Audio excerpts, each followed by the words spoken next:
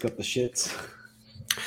Welcome back to the United Pubcast for a bit of a review. We're just having a bit of a chat about Harry Kane and his current feeling, and Larry might be feeling the same thing. So fingers crossed this podcast goes nice and smooth, unlike England's exit from the World Cup or Portugal's exit. Another dramatic day, Larry. I think France v England, it wasn't a shock that France won. Obviously, I think they were favourites, and whatever side of the fence is sort of sat on you that you hoped England went through, but then you also maybe enjoyed parts of England going out. So it wasn't really a shock there. Morocco against Portugal, while we're all on the Moroccan train, that is a big shock. And I'm just thinking, what did you make of that? I didn't watch the Portugal match, so if anyone is in the live chat, do give me your thoughts on the Portugal-Morocco game. While I was hoping Portugal went on and had a good tournament to win it for Bruno Fernandes and Diogo Dalot, I love what Morocco have done. So fair play to Morocco. And look, I'd love to see them make the final now.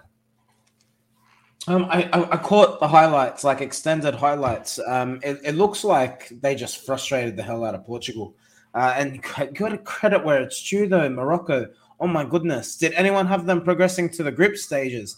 To the knockout stages, let alone progressing semi-final. The first African team in the history of the World Cup, I believe, to make the semi-finals. I tell you what I love about that. Oh, that Moroccan, the Moroccan thing and the African thing, which I've found, and look, it's a sad circumstance how this has come about, but I remember growing up, I forget when he said it, whether he said it in 86, 90 or 94, I forget. I want to go with 1990, around then he said it, but Pele came out saying that he can see an African team winning the World Cup by the year 2000. Now, that was extremely ambitious from when he did say that, in terms of it was only maybe 2 World Cups before the year 2000. But instead of saying the year 2000, I would say he meant in the near future. And in the near future, that's 5 or 6 World Cups away from where we are now, 2022. And I'm just thinking, unfortunately, it looks like Pele potentially only has a few days left on this earth. And I'm just thinking, if an African team could win it in his sort of final days, I don't know if I call it a fitting tribute or not, but what a sort of moment and sort of a fitting end that would be, because he has called it, and the African teams have sort of promised so much over the years. And look, I think African teams have been such an iconic part of the World Cup over the years. You look at Senegal, for me, Cameroon are always a huge part of the World Cup. And what Morocco have done, they've brought what the World Cup is about in regards to that colour, that vibe, that atmosphere. You see the fans over there, obviously it's a similar part of the world, so that it's been easily accessible for them to travel there. But obviously they've delivered on the pitch. And we'll get into England, France in a little bit, but I do want to sort of stay on the Moroccan train a little bit, because while I was a fan of Portugal and hoping they did well in this tournament, you can't begrudge Morocco what they've done, and I'm over the moon for them. Oh, no, of course not. It's a wonderful achievement. I kind of said to you, I think as football fans, particularly because we follow the European game, I think there is a natural attraction to wanting to see the European heavyweights meet in a final, or a South American side, of course. I think we all had written up the dream scenario of Argentina versus Portugal. That's now obviously no longer possible. But it has to be said, what Morocco have gone on to achieve, this will go down in history. And we mentioned from an Australian perspective, Tom, the opportunity that Australia had to make history. And while we didn't think it was realistic, we said what an achievement it would be for the game in this country. But you got to look at Morocco. They've cemented their history. No matter what happens now, it is a success. I have to say hats off to them, full success and full congratulations to the Moroccan nation. And good luck to them. I mean, when you're this deep, all you need is a little bit of luck. They could definitely go on and win the lot. Yeah, look. I don't know what's the biggest shock: Greece winning the Euros or Morocco winning the World Cup. But if Greece can win the Euros, anything is possible for the Moroccans. Scales it. If they win the World Cup. Yeah, look, I understand that. But I'll just say good day to some people in the live chat before we sort of have a lot more in-depth in regards to this England result and France knocking out England. But George, good to see you, mate. Good evening, guys. Nothing more Spursy than a captain and bottle and the chance to save his country and become his country all-time top scorer in the process. Look, I want to get into Harry Kane because so close to the hero now, he'll be painted the villain. Now, he won't be painted the villain in the way if a Manchester United player missed that penalty. You look at this shirt, what happened to David Beckham when he was the reason England got knocked out in 98. That won't happen to Harry Kane because of the protection around him, but I don't want to blame him for the defeat because he scored the penalty that got them back into the game. It's one of those things, but it is worth a discussion. Adam, good to see you, mate. Emad, obviously good to see you. Obviously a very happy man with Portugal's exit today. Adam, I don't think Morocco have conceded a goal this tournament. Might be wrong. Surely they have. It could be right. I'm surely they have. Yeah, but obviously they're very tight defensively, which is obviously goals win games, but defense wins championships. Yeah, absolutely. And that's the thing. Morocco can frustrate any team. Even France, I mean, we'll obviously talk about the game. I thought England were actually the better footballing side today, but France obviously got the result. So I just think if Morocco can frustrate teams, which they clearly can, anything's possible. Well, it's my next point. I just say that there's a few more in the live chat, but that point you make on England's football there, I do want to bring up. But Adam here, believe it or not, I was listening to a podcast before the World Cup, and a guy actually picked Morocco to win the World Cup. There's always some interesting shouts in there. There always is someone, I'm sure someone picked Qatar to win the World Cup, but who knows what's going to happen. Morning, Stephen. Hope you're well. I'm going to see you later today for the Supporters Club. Emad, the beauty of the World Cup, but it has thrown up it's why we watch football. Well, we do sort of want all these sort of big sort of heavyweight clashes, but when these underdog stories do come through, it's a stark reminder of exactly what you do want. Prem, good to see you, mate. Make sure you go over to Lockdown Sports and check out his stuff. Might be doing a video with him later today on a bit of some statistics in football. But morning, boys, what a beautiful morning of football. Don't disagree at all. And Chris, good to see you. Obviously, all aboard the France train now.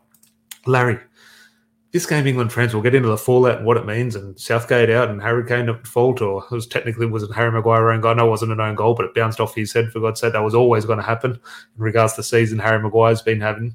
In regards to this game, though, we've just talked about the Portugal-Morocco, what a story that was. England-France this morning, for me, was the game of the tournament. And not so much people could say there was more dramatic games or more sort of talking points, but the quality, and not so much quality like there was a lot of mistakes, but the mistakes was because of the quality of maybe the defending. There was high-quality defending, which forced mistakes. And I just think there was, for 90 minutes or 100 minutes, whatever the case was, there was no room to breathe. It was like an old-fashioned FA Cup final. It was just tackles flying in, highest quality plays, balls being pinged into players and getting touches, sort of recycling the ball out. And I thought, in terms of what we sort of always wanted a World Cup, in terms of seeing the best players out there, for me, that was the best game of football I've seen at this tournament. And it was worthy of a final, in my opinion. Yeah, it was everything you want to see in the finals. It was cagey, it was intense, it was combative. And I mean, I think both teams stood up and delivered. On Harry Kane, and I know you agree with me. I'm certain you agree with me. That second penalty, he had to give it to someone else. I mean, not only do you have the pressure of, obviously, it's a decisive penalty, but on top of that, it's your teammate who's in goals. You already beat him earlier in the match. I just thought that was way too much psychology going on there. I honestly think the mature decision would have been give it to someone else. If that wasn't his teammate, I'd say go for it, but it is. I don't know if I agree or disagree. However, who's the next penalty taker in mind? Is it Rashford, or just pick another penalty taker? Rashford wasn't even on the pitch at the time. So okay, pick another penalty taker for me. Give it to Harry Maguire. He can take it. Okay, let's say hypothetically Harry Maguire's a second taker. Harry Kane says, no, I've scored one, huge pressure. I'm going to give it to Harry Maguire. Harry Maguire misses. What's your thoughts on Harry Kane then? No, I hear what you're saying, but the way he skied it, like it was so clear. The pressure. Well, we all had that feeling, yeah. Obviously, you know what I mean. And I think there was a game for Manchester United. Lukaku, I think it was Rashford's goal against PSG. Lukaku was actually the penalty taker for United at the time, and I think he scored a penalty earlier in the game. He was on a hat trick. He was on a hat trick, and he gave it to Rashford because he knew he's like, no, I'm not feeling this. I'm going to give it to someone else. It takes a mature player to do it. It's a ballsy decision. But I think Kane was asking a lot. I think particularly coming against your teammate, who you probably practice all your penalties against anyway, that's a bit too much psychology for me. I think he should have given it to someone else. It's interesting. Stephen here saying, which I agree, huge pressure. Kane isn't alone in missing under pressure. The shootouts this tournament have been seeing more saves than I can remember. Is there a thing now? Obviously, there's a new goalkeeping rule in regards to goalkeepers have to be on the line, which actually technically makes it easy for the striker. I'm thinking that is a feeling, not just throughout the World Cup, but through English Premier League and wherever you watch football around the world. There is a trend now, maybe statistics sort of prove me wrong in this feeling, but I'll have a feeling. It's sort of, I get the sense that there are more saves in penalties these days. And I'm just thinking, is that a trend you feel as well? And if so, is there a reason for that? Yeah, that's interesting. I don't know, to be honest. It's a difficult one. I think goalkeepers have obviously come on.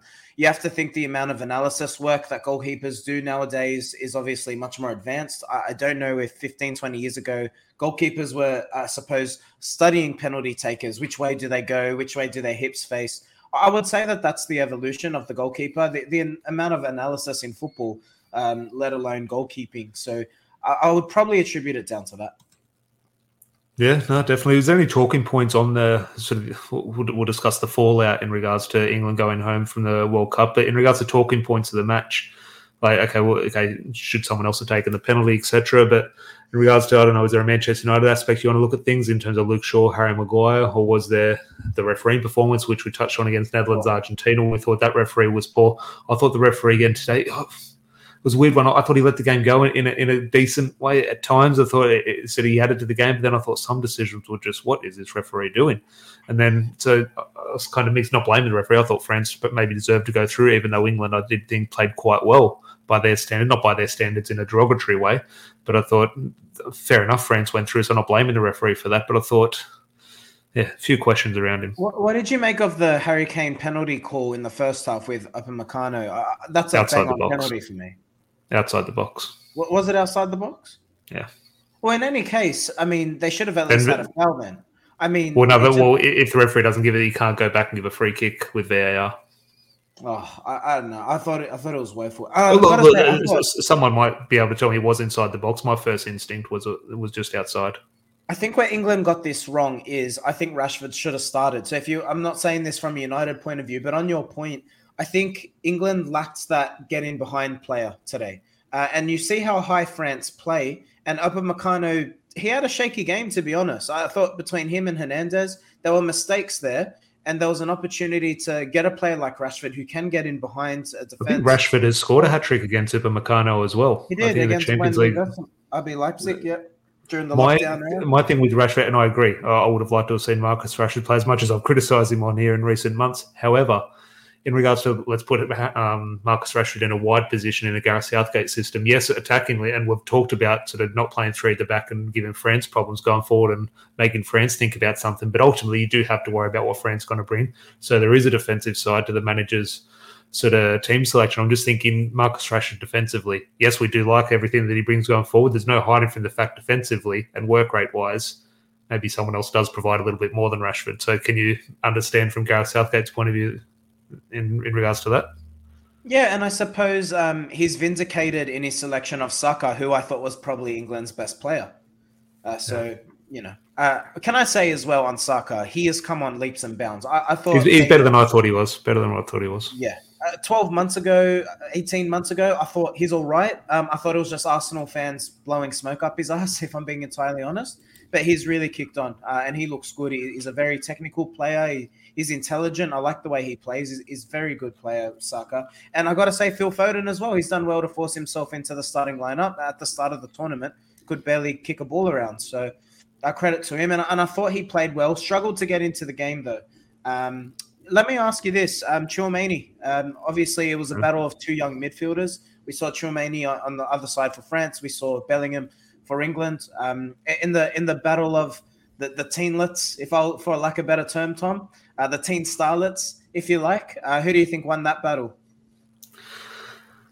Well, Tchouaméni can look at the scoreboard and his name on the score sheet and say he won the battle. I thought it was a good one. Penalty? Yeah, look, it's one of those ones. I think both players can weather through the 90 minutes or through the tournament as a whole, look on their displays in a very positive way. I don't think Jude Bellingham can go, Tchouaméni got the best today, that means he's better. I don't think Tchouaméni can rest on his laurels and say I'm better than Bellingham now. I think it's just one of those ones that two good players had a good battle. I think, the Frenchman came out on top today. I don't think that's going to knock any sort of figures off Jude Bellingham's transfer fee. So I think it was a very good battle, very good test for both of them.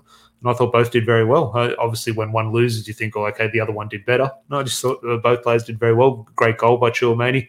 Everyone knows my thoughts on Jordan Pickford when you shoot from distance. I think it's a very good chance of going in. I know you laugh, but I'm telling you, if you shoot from distance against Pickford, there is a very good chance. He just doesn't have the footwork and the reach to be able to get across. But a question here from Emad, I'll throw to you, Larry. Interesting one, that penalty. Should Hernandez have been sent off last man? Because the referee didn't even give it to start with. It had to go to VAR. And I'm just thinking, I'm not sure the direction of the ball, if Mason Mount was going to get a touch on it or control. It was definitely a foul. It was 100% a penalty. Now, I'm not sure if it's deserving of a red card. Now, the foul maybe is in terms of goal scoring chance, but would Mount have got on the ball, controlled it, and got a shot away for it to be determined as a sort of goal scoring chance? But if, let's say, he still misses that penalty, France down to 10 men for the last couple of minutes of the match, it does change things. So would you have potentially seen a red card in that incident? I was happy with the yellow, to be honest. I don't think, it was last man, I agree, but I don't think it was clear cut. I think a lot has to happen for that to be a goal. So, I mean, I was happy with it. I understand what Emad's saying, and to the letter of the law, you could argue that's correct. But in the context of the situation, I think a yellow card suffices. Yeah, look, I'd probably agree in regards to that. Stephen here is saying, yeah, Pickford's reflexes at close range. Look, yeah, 100% you look at the save from Giroud. But as I said, that was... Wanker, he's so... okay, that adds to my feelings towards Pickford, 100%. But yeah, close range, yeah, he does have fantastic reflexes. Seriously, can we talk about him? I know we're trying to be professional and give an in-depth analysis on the game, but on Pickford, the way he carries on after every single save, as if he is God's gift to football. Oh my God, he is embarrassing. He is embarrassing. If I was his parent, I'd wear a mask over my face. I've been saying it since 2018 when the first time I saw him. I think it was at Sunderland.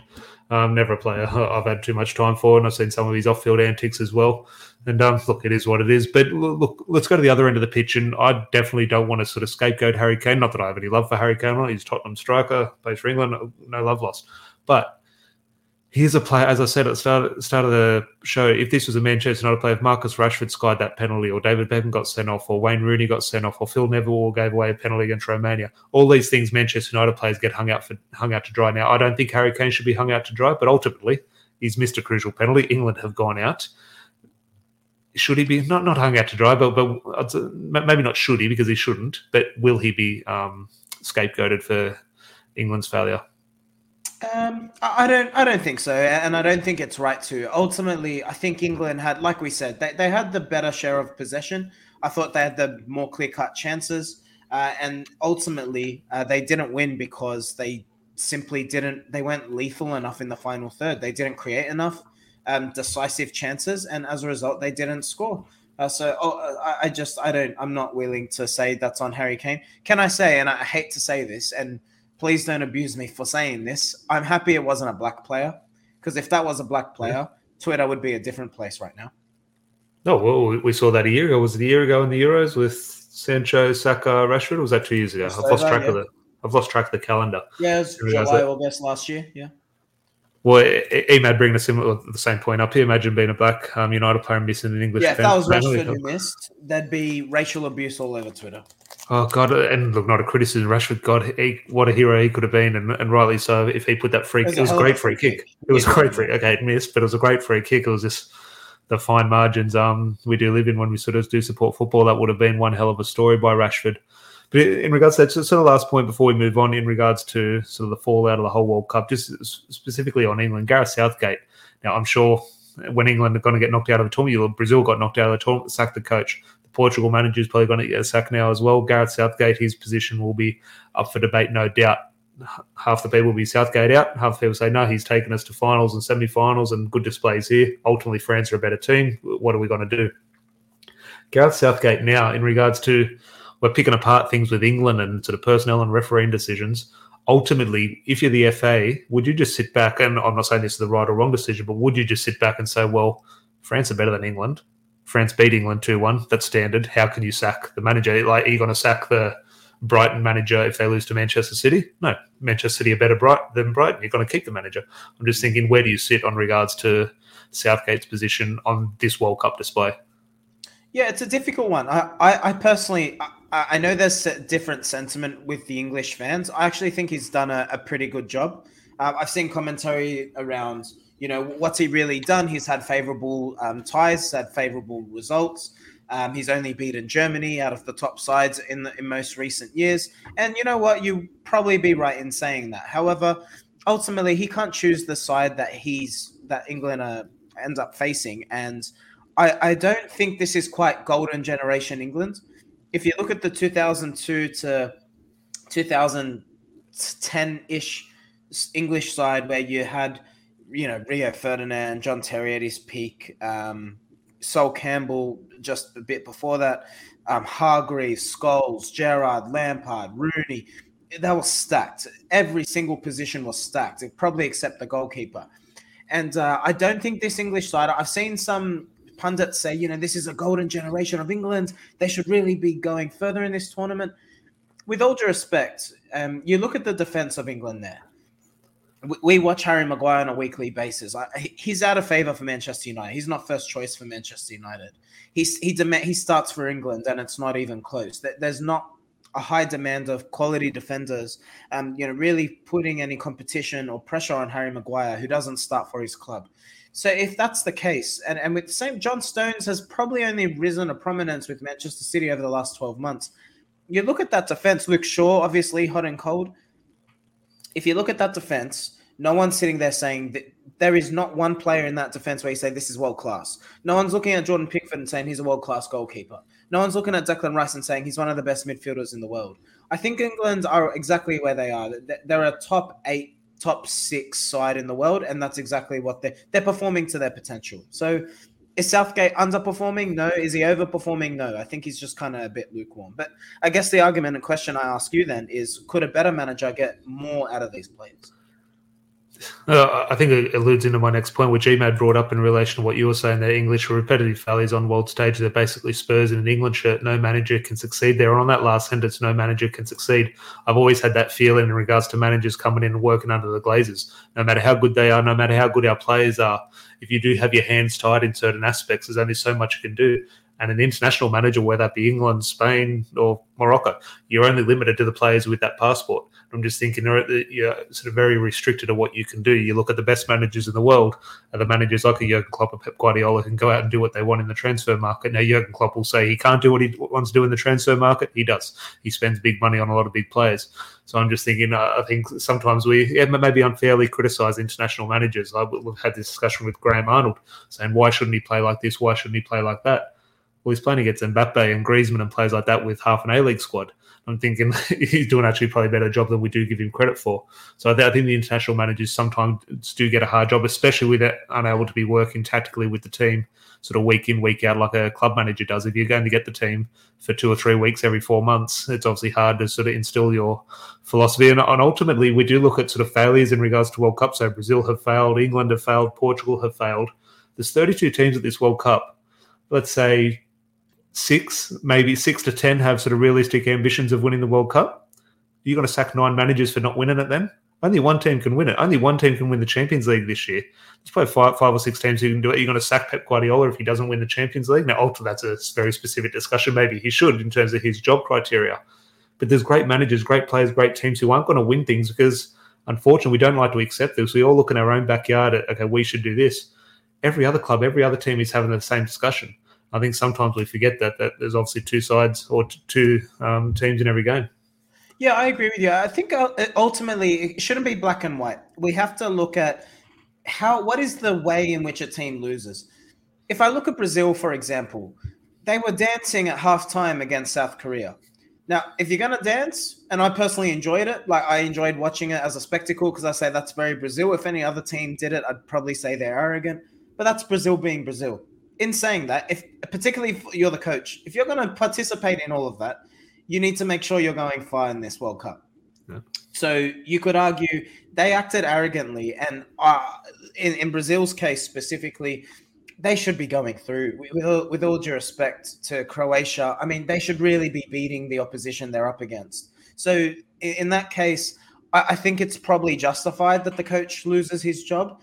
If your team are favorites and there is a clear quality gap in terms of players, then it does come down to the coach, because if the side has weaker players, they're going to look to sit back. They're going to be pragmatic. They're going to be difficult to break down, which is what Croatia did. Then it's solely a manager's performance to get the best out of his players, right? So if you're not being able to do that, then I think you're right to sack a coach. But if you're looking at it in, say, Graham Arnold's case, where he's getting a tune out of the players that are, unfortunately, insufficiently lower quality compared to most oppositions that they'll face at the World Cup, well, then, I mean, like you say, you can only use the tools at your disposal. So I don't think it's black and white. But in the case of Brazil, I think it's the right decision. In the case of Portugal, I think it's the right decision. Southgate, I think England could have won today if the ball bounces a different way, if there's a little bit more luck, if Harry Kane puts the ball in the back of the net in terms of a penalty. Southgate can't control that. So, and in the case of England, benefit of the doubt. Yeah, no, definitely a shout here. Emad, the same can be said for the Moroccan coach and the Portuguese manager. It'll be very interesting what happens with the Portuguese manager. Yeah, exactly. But just one question here before we move on. I want to look at the semi-finals and look ahead to the World Cup. But just a question here from Adam, or not a question, he makes a statement. And why play Henderson today? He's awful. I've got my own thoughts about Jordan Henderson. My question to you, Larry, and answer this in the live chat as well. When we saw the team sheet, it was 4-2-3-1. Obviously, Jordan Henderson in a midfield three with Bellingham and Rice and Kyle Walker at right back. From what I saw, and it did change, it was very flexible in what England were doing. But I thought for large chunks of that match, in my opinion, England were playing three at the back. I saw Jordan Henderson as a right back, as a right wing back, and a lot of right wing back, right midfield. And Kyle Walker was really tucking in to maybe protect Stones and Maguire from Mbappe cutting in. So not to have a big sort of discussion about it, but on England's shape, was it a three at the back or was it an old-fashioned 4-2-3-1? I found or 4-3-3, I should say. I found it lopsided. Shaw played quite high, but I thought that's what I mean. I thought he was a wing back, and Maguire was almost at left back, and Walker came in. And no, I'd agree with that. I think it was fluid, but with the ball, absolutely. Shaw definitely played higher than Walker. No debate there. And what you're saying is right. I think Walker played deeper to counter the attack of Mbappe. Can I say when Walker and Mbappe went 1-on-1 in that second half? Walker's fast, and Mbappe has the ball, and Mbappe burnt him. He is ridiculously quick. Who do you think wins in a foot race between Mbappe and Marcus Rashford? I don't know over what distance. It's hard. We'll say 20 meters, 40 meters, and 100 meters. Give me an answer for all. I'd say Rashford over maybe 100 meters, but over that 20 meters, I think Mbappe over anyone. I think just the power he has to go past people, the agility, the skill, as I said, with the ball at times as well. So get rid of the ball and get him a pair of running spikes. I think he'd burn anyone. But Adam here's saying France were clinical today. Let's hope we can be as clinical today as well. Obviously, he's lining up with us for the supporters club in the Man United Supporters Club here in Sydney. We're playing Arsenal in a few hours' time. Larry and I and a few people in the chat will be sort of donning the boots and getting out there. So if you are in Sydney, please do come down to 5 Sports at Caringbah, 4 p.m. kickoff. All is welcome. We'll have a bit on the barbecue, a few drinks, and obviously watch some of us put on the Manchester United shirt and do our best to replicate our stars. The forecast will be a little more friendly to us. Not quite Qatar World Cup temperatures, but it will be 28 degrees, so it will be a warm day. So, Tom, I'm formally putting in a request to sit in defence. I can choose whether I run or not. We've got a small squad today, only about 15 or 16 players, which sounds a lot, but for the shape of a lot of us, that is quite tested, especially in hot conditions. So there will be plenty of sort of rolling off and rolling on in regards to substitutions. But if you are enjoying this and sort of looking ahead to this sort of dramatic semi-final stage, please do leave a like on the video. That would be great. But Larry, we'll look ahead. And where do you want to start with now? We have, actually, I haven't even looked at the finals now. We've got Argentina, Croatia, and that obviously means Morocco against France. We'll start on Argentina, Croatia. Croatia are there for a reason. They're not fluking it. They're there because they deserve to be there. And I'm just thinking Argentina are the one team. Are we talking about Croatia versus Argentina? Or are we talking about Croatia v Messi? Because it's interesting. I'm not saying Argentina are solely reliable on Lionel Messi, but just in regards to the narrative in terms of the way we're viewing the World Cup, Ronaldo v Messi. Portugal didn't get knocked out today. It was Ronaldo who got knocked out. You wouldn't believe Bruno Fernandes, Diogo Dalot, the guy who scored the hat-trick. Those players have not been mentioned, nor should they be mentioned. It's a team game, but it's Ronaldo's been knocked out. And I'm just thinking Messi and Argentina have a similar feel. Just your thoughts on that. Is it Croatia, Argentina, or Croatia v Messi? I think Argentina do have other. Look, Messi's obviously the focal point. I mean, let's call a spade, Tom. Between you and I here, no one's listening. Messi's probably Argentina's best player. But look, there are good players there, and I think what you're saying is correct in the sense if you're Croatia, I think you're going to. There is a risk that they put too much emphasis on Messi that another player could almost take the spotlight. I think Alvarez from City. I like him. He makes a few mistakes, but I think that's just a maturity thing. In terms of his ability, I think he's a very talented kid, a very good player, and I could see an opportunity for him to potentially come off the bench and do something if it is a tight, cagey game, which I do expect it to be. But Argentina need to be better. I think as a team, they've really struggled, and it ultimately has been Messi saving them time and time again. There needs to be a little bit more. In saying that, in tournament football, you would think that save your best performances as the deeper you go. I'm hoping Argentina... I don't mean to be disrespectful here.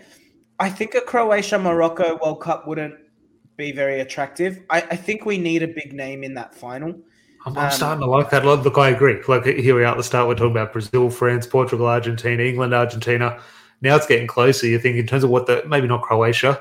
Obviously, they had their time, 2018. I wouldn't begrudge them another display in the final, but something about Morocco, like that would get excitement for me. Morocco, I'm on board, but with all due respect, Croatia's probably the one I want to see fall by the waistline now. If there's any Croatians in the comments, I'm really sorry. I love Javape, but I'm just going to have to burn it for this time around because there needs to be a sexy name here.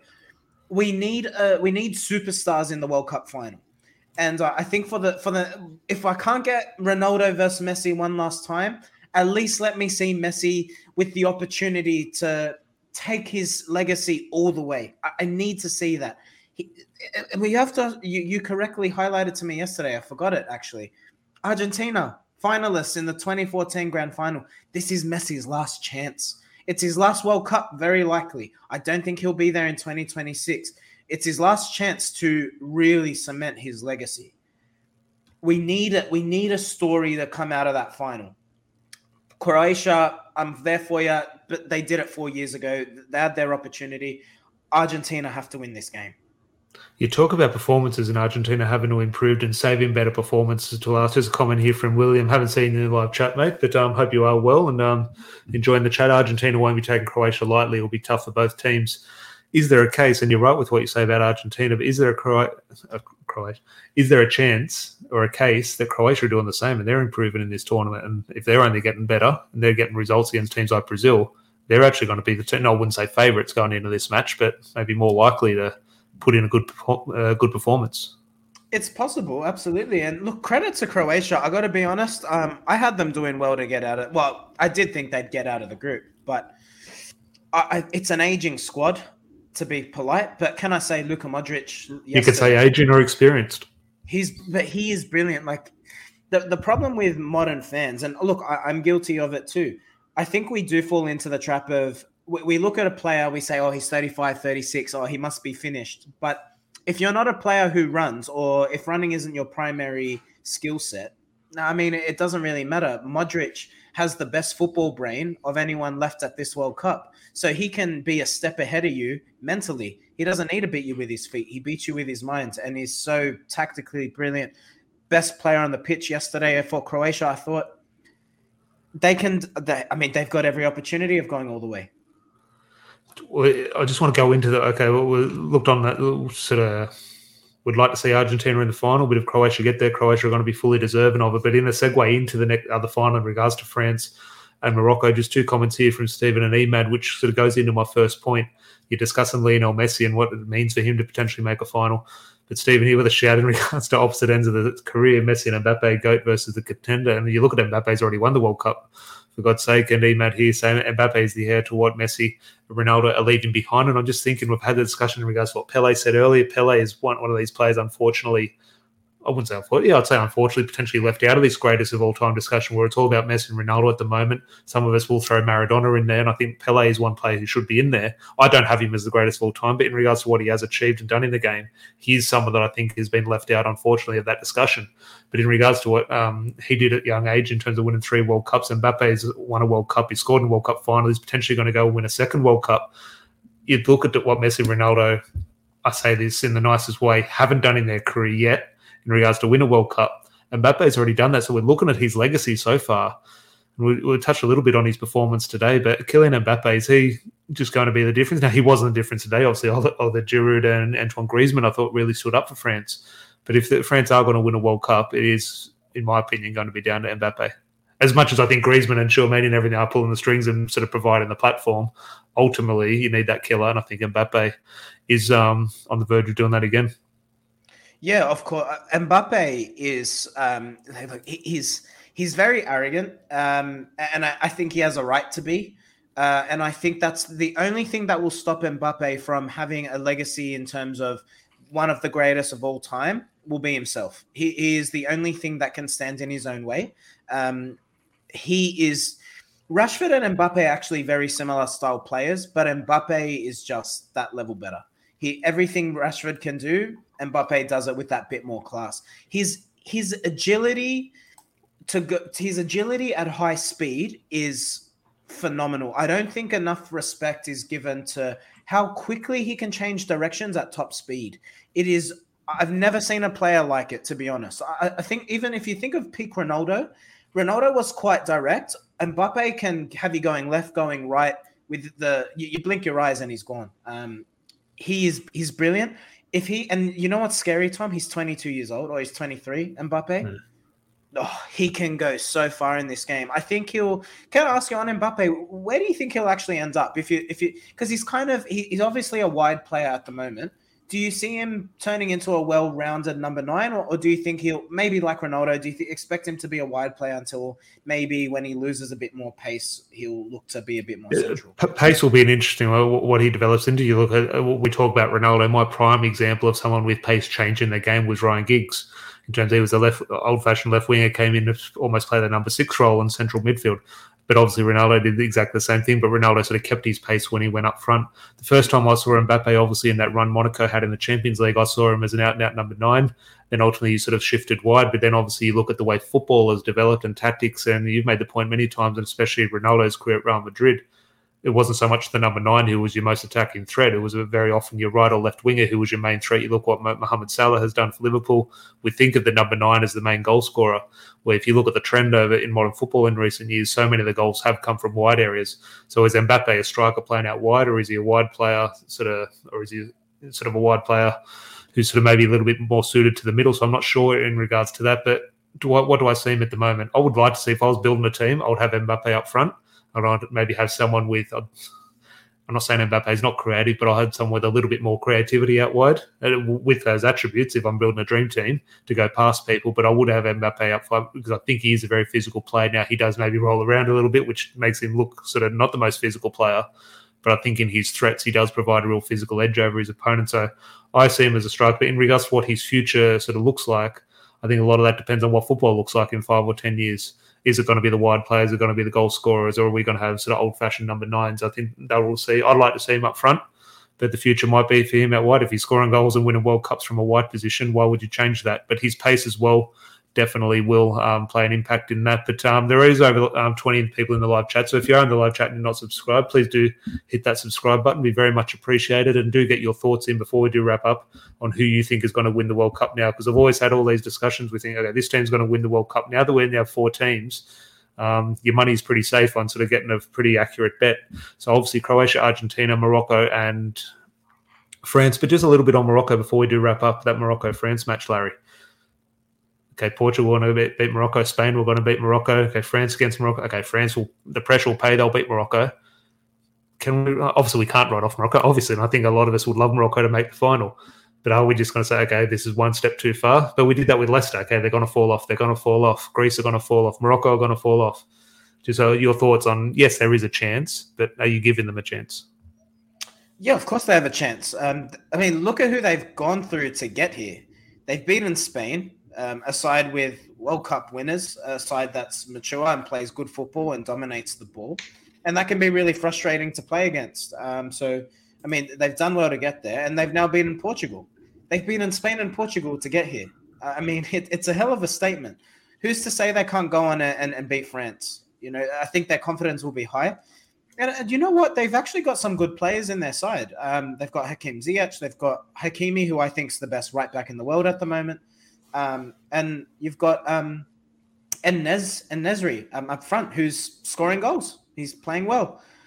So if you've got someone up front who can bang in goals, your defense sets up well, you tactically set up well and you frustrate teams, and you've got good technical players and a coach who you have to say, I mean, I didn't hear of their coach really, but if you look at what he's doing, I mean, this is how you build your legacy. You know, you know what I'd love to see out of this World Cup, Tom? If a player out of that Morocco team gets a big move, that'd be phenomenal. Yeah, no, it was what I was alluding to. I was thinking, who would I take at Manchester United? Now, it's a very small sample size. I'm not making any rash judgments of going and spending $6 million on any of their players, but it is worth a look. Now, you don't want Manchester United to sort of hit the reaction button and go and sign someone off the back of a good World Cup, but ultimately, would we have signed Cristiano Ronaldo off the back of, if he didn't perform the way he did in that preseason friendly? So sometimes you do need to just sort of jump at an opportunity. I'm not saying that should be the case here, But it's interesting one. Param here reminded this is the guy in midfield I do like. Now, remind me of where he has played. I think he's played in English Premier League. I don't know if it was Watford or not. I'm not sure. But he is a player that sort of rings a bell. I think he's potentially at Fiorentina now. But he's, I think, not run the show in midfield, but provided a huge edge in midfield for them. And George here, Morocco's players are very underrated. El Nishri scored against us in the Europa League semi a couple of years back. What team was that? I remember the name. I remember he sort of bouncing around, but can't remember the goal or which team. Who was the Europa League semi-finals? The Celta Vigo? No, there was a different guy. Might have been when we got knocked out against Ole Gunnar Solskjaer. But Prem reminded his brother played at Watford. He's at Fiorentina now. So I did remember the brother. But Sevilla. That's the most recent one. Yeah, no, I thought he's a Fiorentina, but his brother, I don't know if it was a similar look in terms of, I remember one of them being at Watford. But Stephen here reminded me of our World Cup sweeps. Obviously, you've got a Brian Robson and Dennis Irwin signed photo. There's 4 people left. Stephen, I think you have Argentina from memory. Correct me if I'm wrong, but I do think you have Argentina, so you're still in with a shout. I know good mate of ours, Antonio, has Morocco, somehow managed to survive the draw this long, so who knows? Antonio might be the lucky winner. If Morocco do get there. I forget who has France and Croatia, but I will check on those for the next stream if anyone does have any questions in regards to that. And Sport Gregory, good to see you, mate. Bye-bye, England. So with those 4 teams left, Larry, France getting harder and harder. Now, I don't know who I want to win. I want to see Lionel Messi win it because I think his career deserves it. I also want that Lionel Messi-Ronaldo discussion to continue, which means I don't want Lionel Messi to win it because I think that sort of ends that debate in certain aspects. I would like to see someone else win it. I'd love to see like Mbappe add to his legacy in regards to having 2 World Cups under his belt at such a young age. Then I'd love to see Morocco beat Croatia, and I'd love to see a chance where Morocco are potentially world champions. So if I'm a betting man, I'm saying France are getting it over potentially all 3 teams. But ultimately, how can you write off Argentina? Croatia are fairly undeserving of being there, and obviously Morocco are there. So talk to me about your favourite with 4 teams remaining. Favourite has to be France. Rightfully so too. They've been, a lot of that squad have been there and done it. And ultimately that is why you'd be crazy to bet against them. I mean, Mbappe is he 23? I'm going to check Mbappe's age. I want to get this statement right. But if he can, I mean, he's definitely less than 25. I know that. He's 23 years old. Actually, his birthday is on the 20th of December. There you go. So one day after the World Cup, he'll turn 24. If he manages to have 2 World Cups under his belt by the age of 23, oh my God. But, I mean, he's cementing his legacy already in terms of the world stage. Can I say, though, I think, can we take this beyond sport? I don't like to get geopolitical or anything. It would be such a good story if Morocco win it. There's obviously ties to the Middle East, which a lot of countries in the Middle East are doing it really tough for a multitude of reasons at the moment. You know, with everything going on in Iran, Palestine, Lebanon, there's so many conflicts going on in the Middle East. And I think a lot of those people could really do with some joy. And I think with Morocco having, you know, an Arabic background, I think that could provide a lot of feel good for a lot of those nations. So for that reason, I'm all in on Morocco. I hope it happens. Well, you're completely right, and that's a very you're completely right. I agree completely. It's very sort of, as you said, a bit of a political discussion there. I tie it back to the same issues, but in regards to football and how I did start the podcast in regards to talking about Pele, talking about an African team winning it. Unfortunately, if we want to put Pele in this greatest of all time discussion, the greatest of all time Pele, unfortunately, potentially only has a couple of days left to live. And I think if Morocco, an African team, can win it in Pele's lifetime, I think that would be, I don't want to use the word beautiful, but it would have that beautiful feeling towards it. Yeah, I mean, it would, absolutely. And for Africa, oh my God, don't even start on all the horrible things that happen in that continent on a daily basis. It would be phenomenal for Morocco to win. I'm all on board. Got Safraz Ali, nice to see you in the comments, mate. Don't think we've seen you before. Pakistani Muslim, there you go. Like you've got Muslims will be supporting Morocco. Africans will be supporting Morocco. All of the Middle East will be supporting Morocco. I think the world's favorite right now is Morocco. I'm a white Australian. I'm supporting Morocco. There you go. The white man, the white straight man from down under supporting Morocco. But look, you're a brave man to bet against France. You're a brave man to bet against France. Just to wrap up this podcast, Larry, obviously a great discussion about the World Cup. If you have enjoyed that, please do leave a like on the video. That'd be great. And if you are someone new in the live chat, if you could hit that subscribe button, we'd love you very much. But Stephen giving us a reminder here, Larry. Manchester United played a couple of hours ago and lost. No Manchester United players bowed out in the quarterfinals, so they are coming home. Clearly need new players. We did lose 1-0 to Real Betis. Not really discussed and not really should be discussed in regards to what it was. I saw it was a sort of heavily rotated team again. But did you hear any talking points from it or anything sort of spring to mind, or just one of those things we move on? No, we move on. But, okay. Let me end this video on a bit of a cliffhanger. And, it might be a reason to perhaps do another video. But let me ask you this question. Just give me one-word answer responses. Mbappe or Rashford? Well, what's the question? Who better players? We're comparing Mbappe. Okay.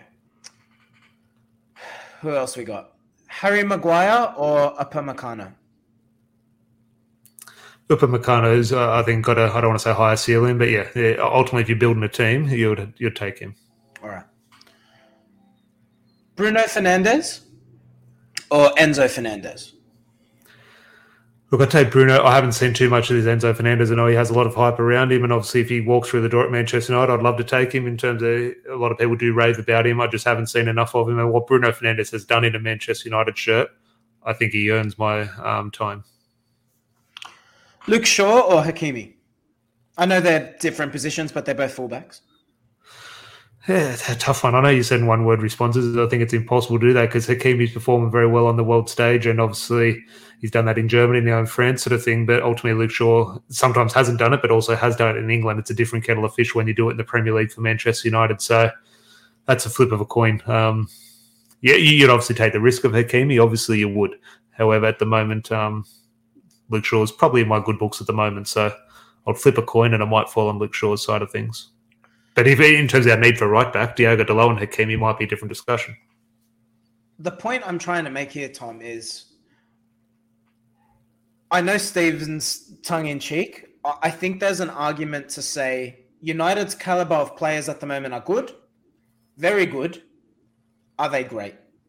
Are they good enough to take United to the peak of their power? I love Bruno Fernandes. You know that. He's probably my favorite player with Martial right now. But is he the best of the best? Can United be a Premier League winning side with him? I believe we can be, but it's not concrete. It's not a concrete answer until it happens. And I think but you look at what Erik ten Hag did now, unique circumstance, but with Ajax, so that Champions League run with Ajax to get to the semi-final. Did he have the best players? I'm thinking in a team, in the way Erik ten Hag plays football, in terms of that team game versus individuals. He got to a semi-final. He didn't win it. He got but obviously you're going to have a sprinkling of better quality at Manchester United compared to Ajax. We do, but I think if you're going to transfer that result, I think what would be success is getting Manchester United to a final. It'd be an upset for them to win it. The thing for me is a manager will get the extra 5% out of a player's potential, maximize their potential. That's what a good manager does. If this is my capability, a good manager will get me performing that little bit more. That, to me, that's the role of a manager, to get the maximum out of their players. And that was the genius of Fergie. That's what, to be honest, after Ronaldo left, I don't think United at times weren't the best team, particularly Fergie's last title. He should really be proud of that achievement. Because if you look at the United side compared to City's, truthfully, I didn't think we had it right. Look, I get the feeling looking back sometimes at that, but just to wrap up a little bit of a fun discussion regarding Manchester, I do get your thoughts in on that 12-13 squad, because I was thinking about, and my instinct looking back is, yeah, you're right, because I think a lot of us do look at that 12-13 season, what we see Tom Cleverley and Anderson in midfield. That's what we see. Look around that. David De Gea was obviously the goalkeeper of the season that year. Rio Ferdinand, Johnny Evans, Nemanja Vidic were faultless at the back. Rafael, who was the best right back in the league. Patrice Evra was the best left back in the league.